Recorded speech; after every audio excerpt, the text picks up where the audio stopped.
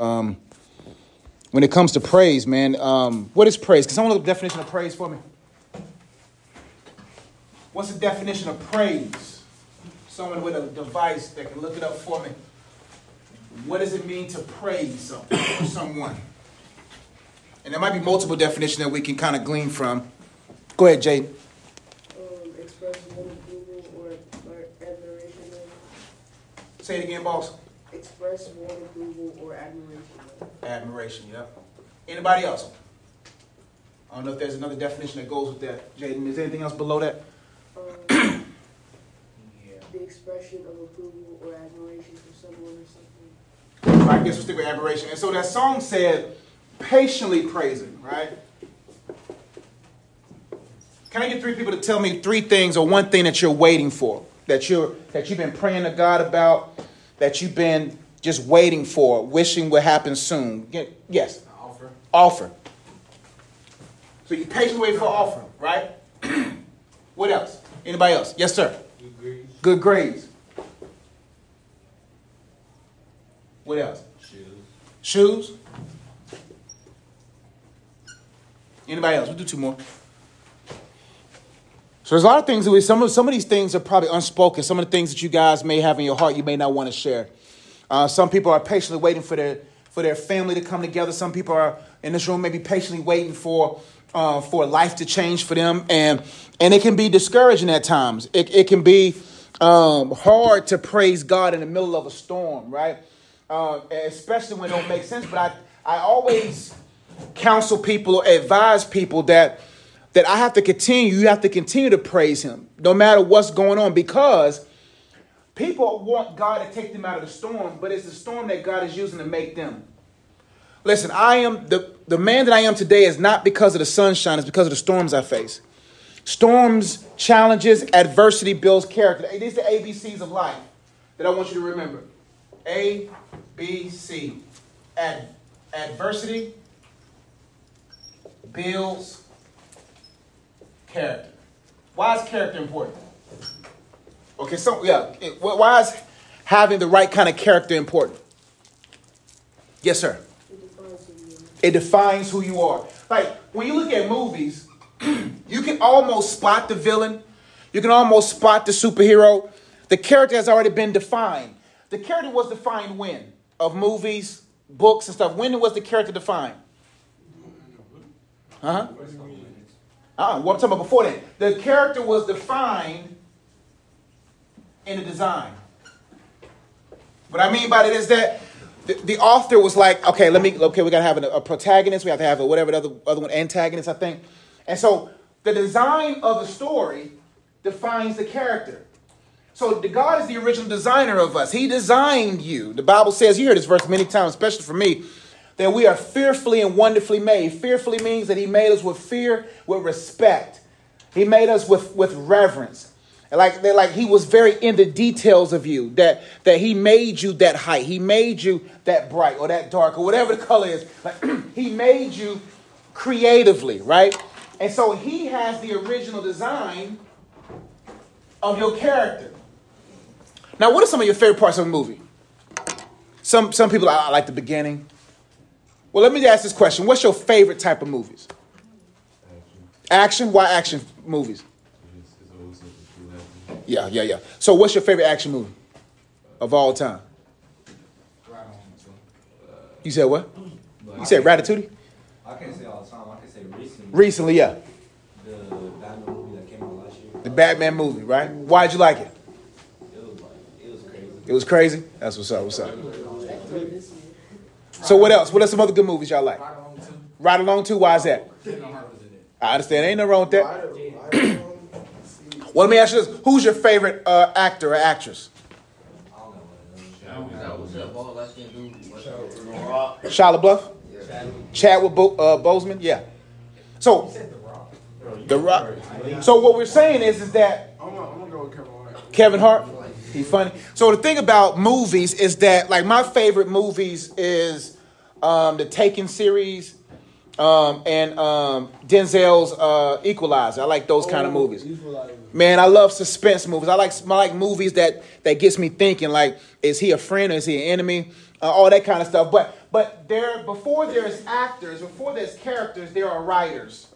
The writers are the ones that determine the script, that determine the actors, that determine the actresses, that determine the story plot, that determines the love movies, that determine the suspense movies, all that kind of stuff. So there are writers. Who gets paid? Not well, I'm not going to say who gets paid more, but the writers get paid significantly because they're the ones that created the idea. So when it comes to God and us, he has a designed character that he wants us to be defined by. And so some of the things that we get kind of confused is that when adversity comes, now we all seen those movies when your favorite person, they always do this. Your man's getting beat up. And everybody's like, oh, man, he getting beat up. He getting tossed over here and thrown over here. And then all of a sudden, we all know what's going to happen. What's going to happen?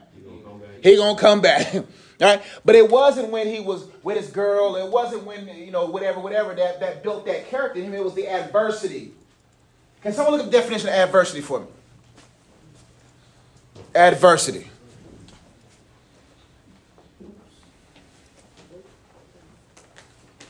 And you can shout out whoever got it. It's fine.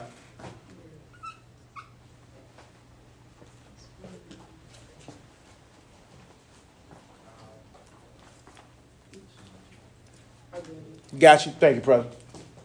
Difficulties or misfortune. Difficulties. Difficulties. So when you understand that in life, in order for me to build the character that I need, the Christ-like character, the character of how I'm supposed to treat women, or how you're supposed to treat men, or how you're supposed to treat other people. Like I never trust a person that if I'm at a restaurant with somebody and they mistreat the server, I'm done with that person. If you mistreat people who serve you, then you're going to mistreat me one day when you look at me as a servant, right? And so character is important. And your character is what you do when no one sees. That's who you really are. Plenty of movies when a person in public looked a certain way, but then all of a sudden the backstory, the back behind the scenes, you're like, man, that guy ain't really loyal. That guy or that girl's not faithful. That person is out to do something else. But in public, they portray something else. So hidden adversity produces public character. Like adversity in life will make you. It will mold you. So now, when you raise your praise can be raised because you understand that I have to go through the adversity in order for me to build the character I need. So when people see my movie, do you know you are a movie? Right now, I am living the Ezzy movie. You know, this is the movie and that heaven is watching. You all are watching some scenes, and I got to make sure that I'm expressing the character that won't destroy my name down the road. That's why a good name, the Bible says, should be desired above riches. Why is a name, or how is a name more valuable than money? How is a name more valuable than money? A good name more valuable than a lot of money. Get you certain places. Yep. Names, like right now, my name can get me certain places I don't got to pay a dime to. You see what I'm saying? And that's valuable. Like the more you invest in your name, you got to, like we said maybe 2 weeks ago, you got to invest in your name to such a degree that you treat everybody the same. Your name must treat everybody the same. I don't care if it's you treat Minister Lonnie, the cafeteria worker, the same as you treat Ms. Riley. Like everyone has to be the same, no matter who. If it's peers in your room, because you don't know who their parents are, you don't know what doors they can get you in, right? And so your name will precede you, and your name will determine how well you succeed. So when you understand that, you will say, okay, I gotta allow God to work on my character. So now it gets me to the point that I want to talk about when it comes to storms or patiently praise, right? The singer was saying that I will still raise my hands. I will patiently praise you even while I wait. Why do you think God delays things? Why do you think he's going to delay, maybe not some of these things, but he may delay some other things in your life? Why do you think delays are important? To protect you? Yep. What else? That might be really not the main reason, but probably the biggest reason is that God is all-knowing. He knows what's up the road. He knows that, for instance, Samaje, when he goes to that college, God wants to make sure that before he gets the offer, he has something to offer. Before I give him the offer, he needs to have something to offer, meaning that he has to offer a character that would not only play a major role on the field, but also play a major role off the field. Because if you get the offer before you have anything to offer, then you're not going to be successful. Because how many people you've heard or known that got the offer, but then lost the offer? The Bible says, I am the vine and you are the branches. Anyone who's in me or is in me will bear much fruit. Those who don't bear much fruit, the Bible says he prunes so that it bears more fruit. So God knows that the offer, how much does the offer weigh to you, Samaj? How much does it mean to you? A lot. A lot. So a lot. Do you know that we cannot really weigh how much this weighs? So now, with a balance, you know what a balance is, right?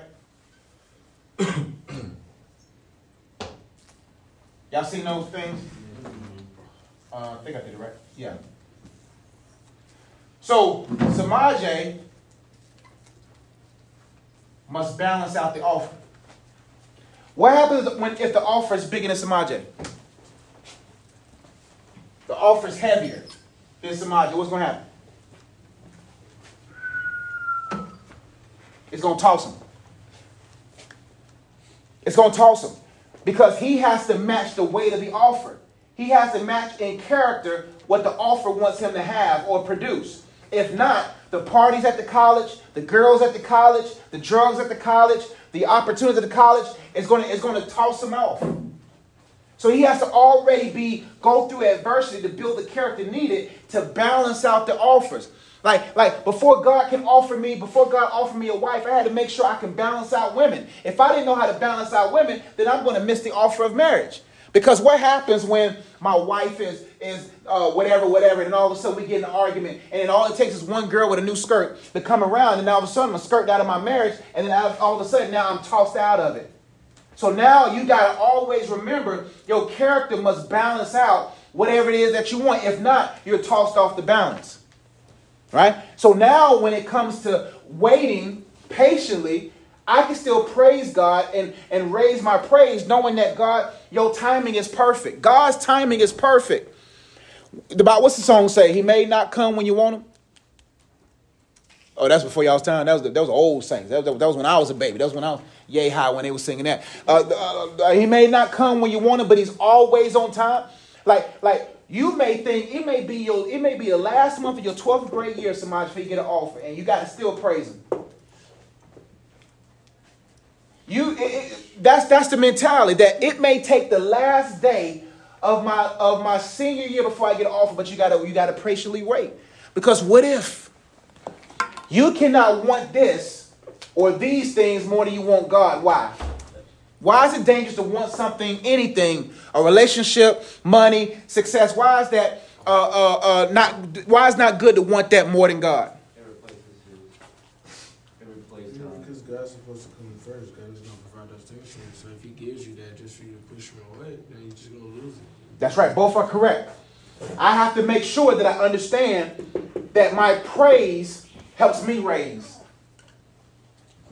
How does praise help you raise? And what I mean by, I know I'll be tossing stuff out there, but it makes sense to me, but it might not click. But the more I raise my praise, the more I raise myself. Higher vibration. Higher way of feeling. Like, it doesn't matter what I go through. Man, people, last year, I rode the bus with y'all for like 4 months to the other side. It instilled my praise. When I was in the hospital for 9 weeks with my wife and daughter, it instilled my praise. It instilled it from me because I know God is good. God has always been faithful to me. So I will never lower my praise down, no matter what adversity I'm going through, because I know adversity builds character. So when I raise my praise, it raises me. It raises me to a higher level of frequency. It raises me to a higher level of vibration. All of a sudden, Mr. Ez, y'all don't even know how bad my night was. It wasn't bad, but you don't know when I'm going to have a bad night, because when I walk through those doors, I leave it at the door.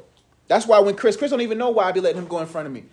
You know, when I let the kids, I have this thing in my mind where I say, before I walk in this door, it don't matter what sleep I didn't have. I only had 2 hours sleep last night, and I'm still giving y'all like I had 8.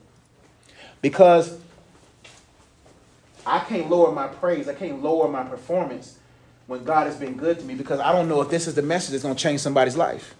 I don't know if this is going to be the message where when you're in the middle of a storm, you're going to be like, man, Mr. Eddie told me to raise my praise. That's why it ain't no coincidence Nathaniel picked this song. Now I'm vibing with it. Now I feel the Holy Spirit in it. Now I know for a fact that that was purposeful. So whatever you're waiting for right now, praise him in advance. Because you already know God is going to come through. And some of y'all may not have lived long enough to actually be in this vibe. But I'm telling you, man, one day this message is going to hit home and you're going to remember these ABCs. You're going to be like, while I go through the storm is actually cleaning me. The storm is actually purifying me. The storm is actually building me. Therefore, I'm going to continue to raise my praise, because the devil wants you to lower your praise. Because you got to always stay at the constant level of admiration of God. Like, God, I admire you. That no matter what, I don't care if it feels like you're far away. I don't care if it feels whatever. I still admire you. And I'm going to raise my praise because I know this is temporary. So what are you waiting for? Some say shoes, some say grades, some say offers, but a lot of you waiting for some big things, some significant things, and you feel as if God is not there. And I had a person ask me a question on YouTube the other day, and it was like, what do I do when God, it was yesterday, what do I do when God feels far? I said, man, you got to change your feel from feel to facts. How many people in here has at one moment felt like God wasn't there? I've been there. Felt like God wasn't there. Let me help you with that.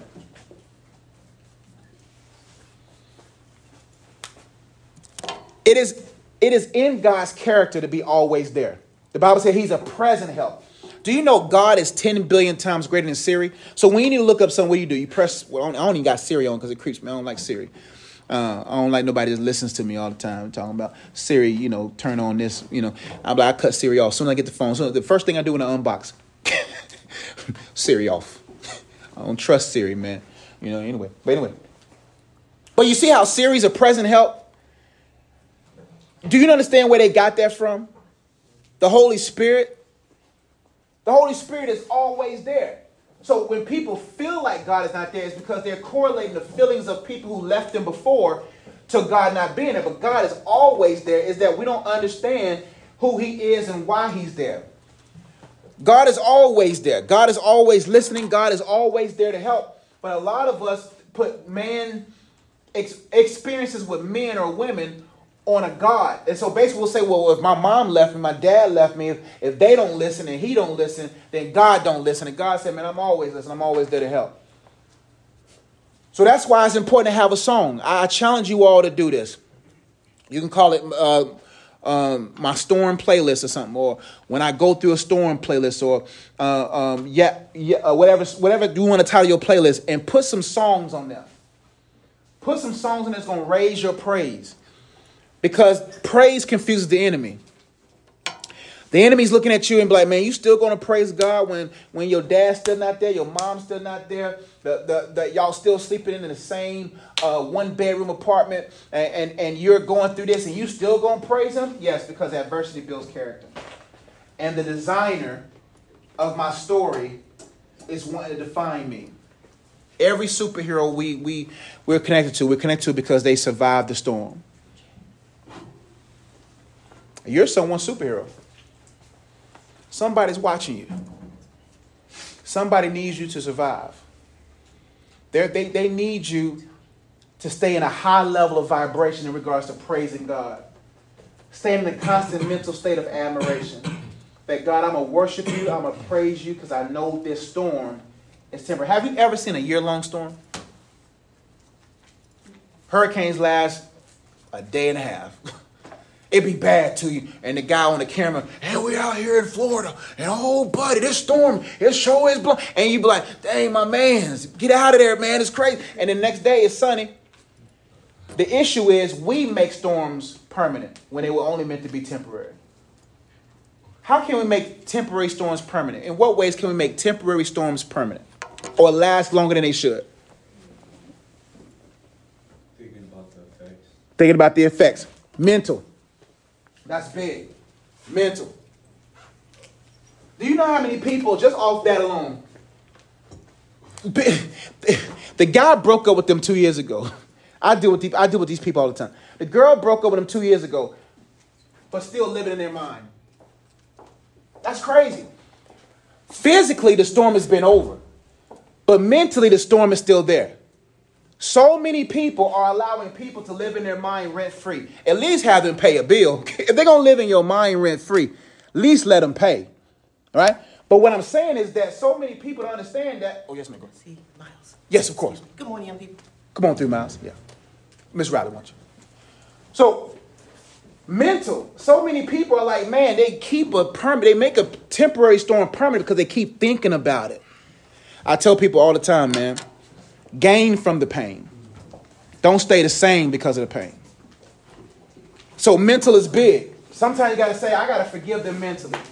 I got to let them go mentally. I got to let them go so the storm can go. Brainstorms. Double entendre there.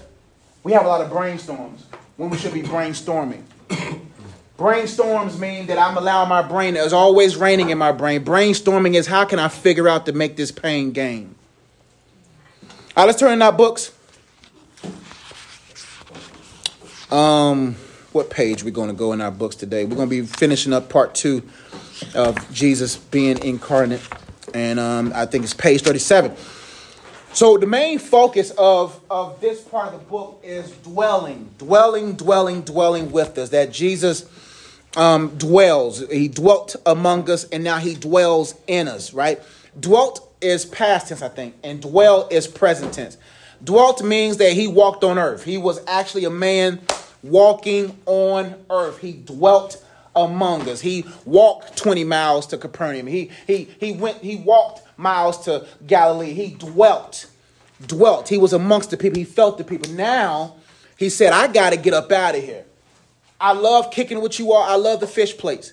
I love eating fish and potatoes, fish and chips. I love it. But now I got to go above it. I got to rise. I got to get up out of here, because if I don't, I can't dwell in you forever, because the body will eventually die. Jesus in his bodily form could not live 1,000 years. Even though the God in him could live, fully God can live forever, the body naturally stops. So he says, man, in order for me to keep you from stopping in life, I got to dwell in you. So I'm going to read this. It says, in Bethlehem, however, Christ actually became man. The incarnation does not mean that God dwelt in man, but that God became man. He became what he was not before, but he never ceased to be all that he was before. It is important to note here that in becoming man, Christ did not cease to be God. So that we talked about how one little DNA, like for instance, and I told you about this yesterday, what shocks me about having a kid is that kid in 8 weeks old is doing stuff like me, squirming, moving around, and then all of a sudden knocked out sleep. I'm like, fam, you done spent 25 minutes moving around, now you sleep? Or how observant she is. Just one little DNA, one little speck of me, one little part of me, and now she has just about all of me, right? And that is significant. So God is saying, man, yes, just because I became a man, I did not cease to be God. I was always God. I just took on bodily form because of a purpose I had to fulfill. Now it says, dwelt among us, comparisons between Christ and the tabernacle. The Greek word for dwelt means as in a tent, tabernacled, or pitched his tent. This translation involves the idea of a temporary living quarters. So what he's saying, he dwelt, because dwelt is past tense, dwelt is temporary. For at least 33 years, Christ pitched his tent, meaning he built a tabernacle. He dwelt among us on earth as a man. This translation reminds us of the ancient tabernacle of Israel in the wilderness. The tabernacle foreshadowed God the Son, incarnate on earth. Let's consider a few comparisons between the Old Testament tabernacle and Christ's incarnation. See, the Bible in of itself may not make sense to you right now because the Gospels don't make sense. When you begin to read the Gospel, you'll be able to see why Genesis is there. What Leviticus is a book about blood and stuff like that. And then if you don't understand the blood of Christ, you won't be able to read Leviticus. You'll be like, man, Leviticus is boring. But we won't understand Christ in Leviticus or Christ in Deuteronomy or Christ in Joshua or Christ in Judges. You won't be able to see it because you don't understand that the Bible is it's an encyclopedia. It's a band of books all pointing to one king, one message, and one outcome, right? So when we see the Old Testament parallels, you'll begin to see, oh, they're just foreshadowing or showing us Christ, right? The Greek word for dwell, we already read that. Okay, this translation reminds us of the ancient tabernacle. We already read that too. All right, here's something. The tabernacle was temporary. Number one, you might see this on the quiz or test, I think. We'll see. The tabernacle was temporary. So was Christ. He was with us for about 33 years and was constantly on the move. That's significant. He knew his death date. Well, I said this in the chapel 2 weeks ago. We all know our birthday. My birthday is December 31st, 1985. I was 2 hours away from being born January 1st. I should have stayed in there. Just 2 more hours, but I was ready for life. But anyway, everybody knows their birthday, but nobody knows their death date. You don't know when you're leaving here. Jesus lived on purpose so much because him being God, he probably knew his death date. But we have to live on purpose because a lot of you all think just because you're young, you're going to live a long time. How many 16-year-olds die? 18-year-olds die. 12-year-olds die. So you have to live life on purpose, for a purpose, and staying in purpose. But Christ knew, I got to stay on the move. I got to fulfill all these prophecies. I'm on a timetable because my life is that significant. He was with us for about 33 years and was constantly on the move. Similarly, studies of the word show that Israel used the old tabernacle in the wilderness for less than 35 years. Man, Jesus, boy, the Bible is so rich, man. One day you'll fall in love with it, man. But number two, the tabernacle was outwardly unattractive. People don't know this about Jesus. He wasn't handsome. He wasn't attractive. The Bible reads in Isaiah 53:2, he hath no form nor comeliness, and when we shall see him, there is no beauty that we should desire him. I don't know if Jesus walked with a limp. I don't know if Jesus, maybe a piece of wood fell on him or something, messed his face up. But he because he was a carpenter's son, he wasn't attractive. Why do you think God made sure he was unattractive on earth? Why do you think he was unattractive? Yes. So he wouldn't get his seat by anyone. Good. He won't get to see because if you handsome, everybody running to you. Nobody came to adapt to Jesus. Man, you a handsome young man, man. Nowhere in the Bible you hear a bunch of girls, oh, Jesus, oh, Jesus. Nobody did that with Jesus. They came to him because of the what? The miracles. Oh, man. Hey, Jesus giving out free hot plates. 2 fishes, 5. Get you 2 fish plates free on Jesus. Jesus wasn't attractive. He hath no form, no comeliness, and when we shall see him, there is no beauty that we should desire him. So God was like, I want you to want me for me. See, I don't have to walk outside and be like, I got to make sure I'm the most handsome man in the world. I only got to be handsome to one woman. I want my beauty, I want my handsomeness to be beyond the external. That's why I tell a lot of people, we say this about Kanye. He says the prettiest people do the ugliest things. Pretty people have been told they've been pretty for a long time. Handsome men have been told they've been handsome for a long time, so it gets to their head. And now they never developed the character. Like, for instance, I don't think that all my adversity built my character for now. That's why I'm always hungry, not for food, but hunger. Well, yeah, for that too. But hunger for life. Because when there was times on the basketball team where I was like, man, I didn't get what I get. It made me hungry. It made me work hard. Like your limits produce your unlimitedness, right? And so Jesus was like, I don't want y'all to come to me because I'm cute. I ain't want y'all to come to me because I'm handsome. I want you to come to me for me. That's why you don't need to compare your beauty with somebody else's beauty. You don't got to be like, I wish I was handsome like him. Or I wish I was cute like her. Why? You don't got to do that. Because true relationship is built, the bonds are built based upon purpose, based upon commonalities, based upon goals, ambitions, etc. So Jesus was outwardly unattractive. He wasn't like handsome like they got him in the movies. I wish they made a movie that really predicted the real deal. I wish they made a movie where Jesus probably wasn't 6'5". Jesus might have been 5'9". Imagine you 5'9", bro. Look at Stephanie laughing. Come on, y'all will follow a 6'9" Jesus. You'll probably follow a 6'5" Jesus. Oh man, Jesus 6'5". I got Jesus, my first pick. Maybe Jesus was 5'6". Maybe he was like, but maybe he wasn't the attractive one. Maybe he was 5'6". Maybe he was, skinny. Maybe he was just chilling. You got to have some kind of confidence that no matter what your frame looks like, you still say, nah. I'm still, Jesus, I don't care how you see me. I might be 5'6". I still give you 50. I bet Jesus had hops too, because he was a carpenter. So, carrying the wood and stuff. Jesus' calves probably was crazy, man. But anyway. Number 3, the tabernacle was God's dwelling place. God lived between the cherubim above the mercy seat. There in the holies of holies, he manifested his presence by the Shekinah glory. And during the years that the word tabernacle among men, God dwelt in Palestine on the Mount of Transfiguration. He flashed some of his glory.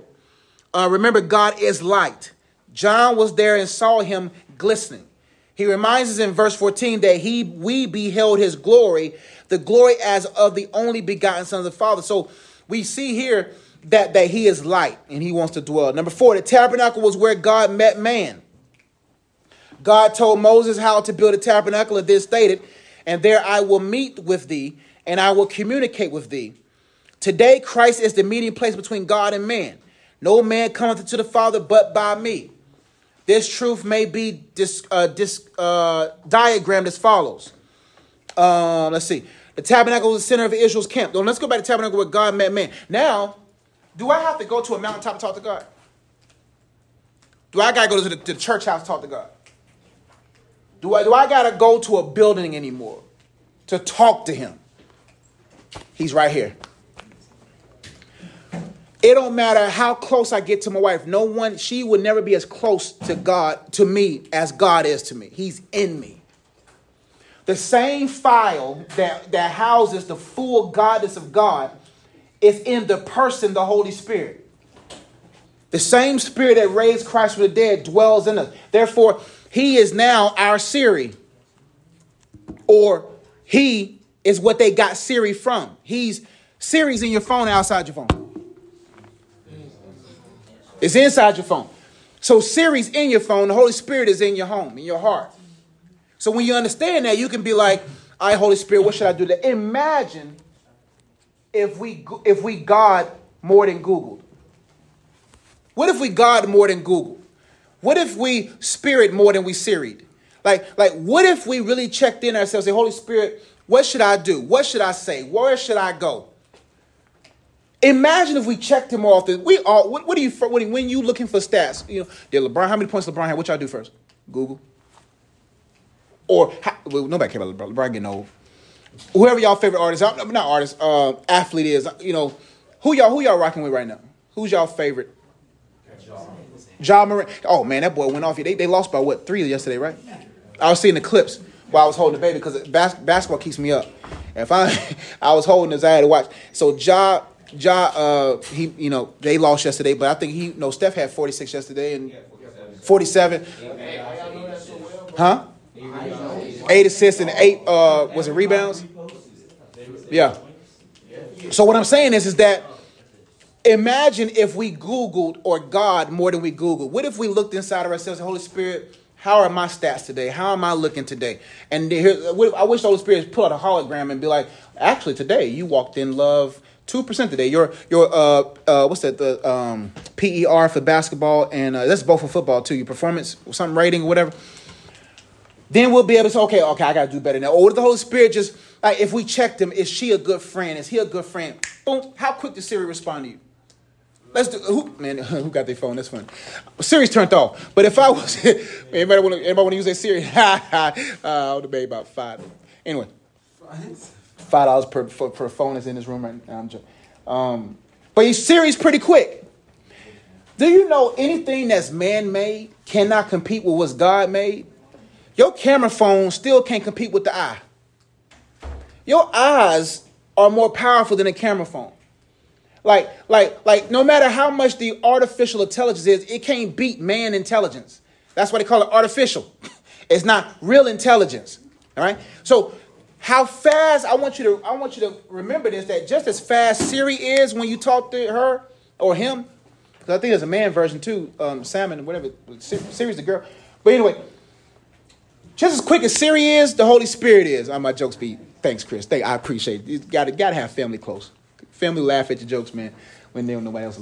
Anyway, yeah, man. So just as quick as Siri is, the Holy Spirit's like, boom, I'm that quick. But we haven't trained that muscle.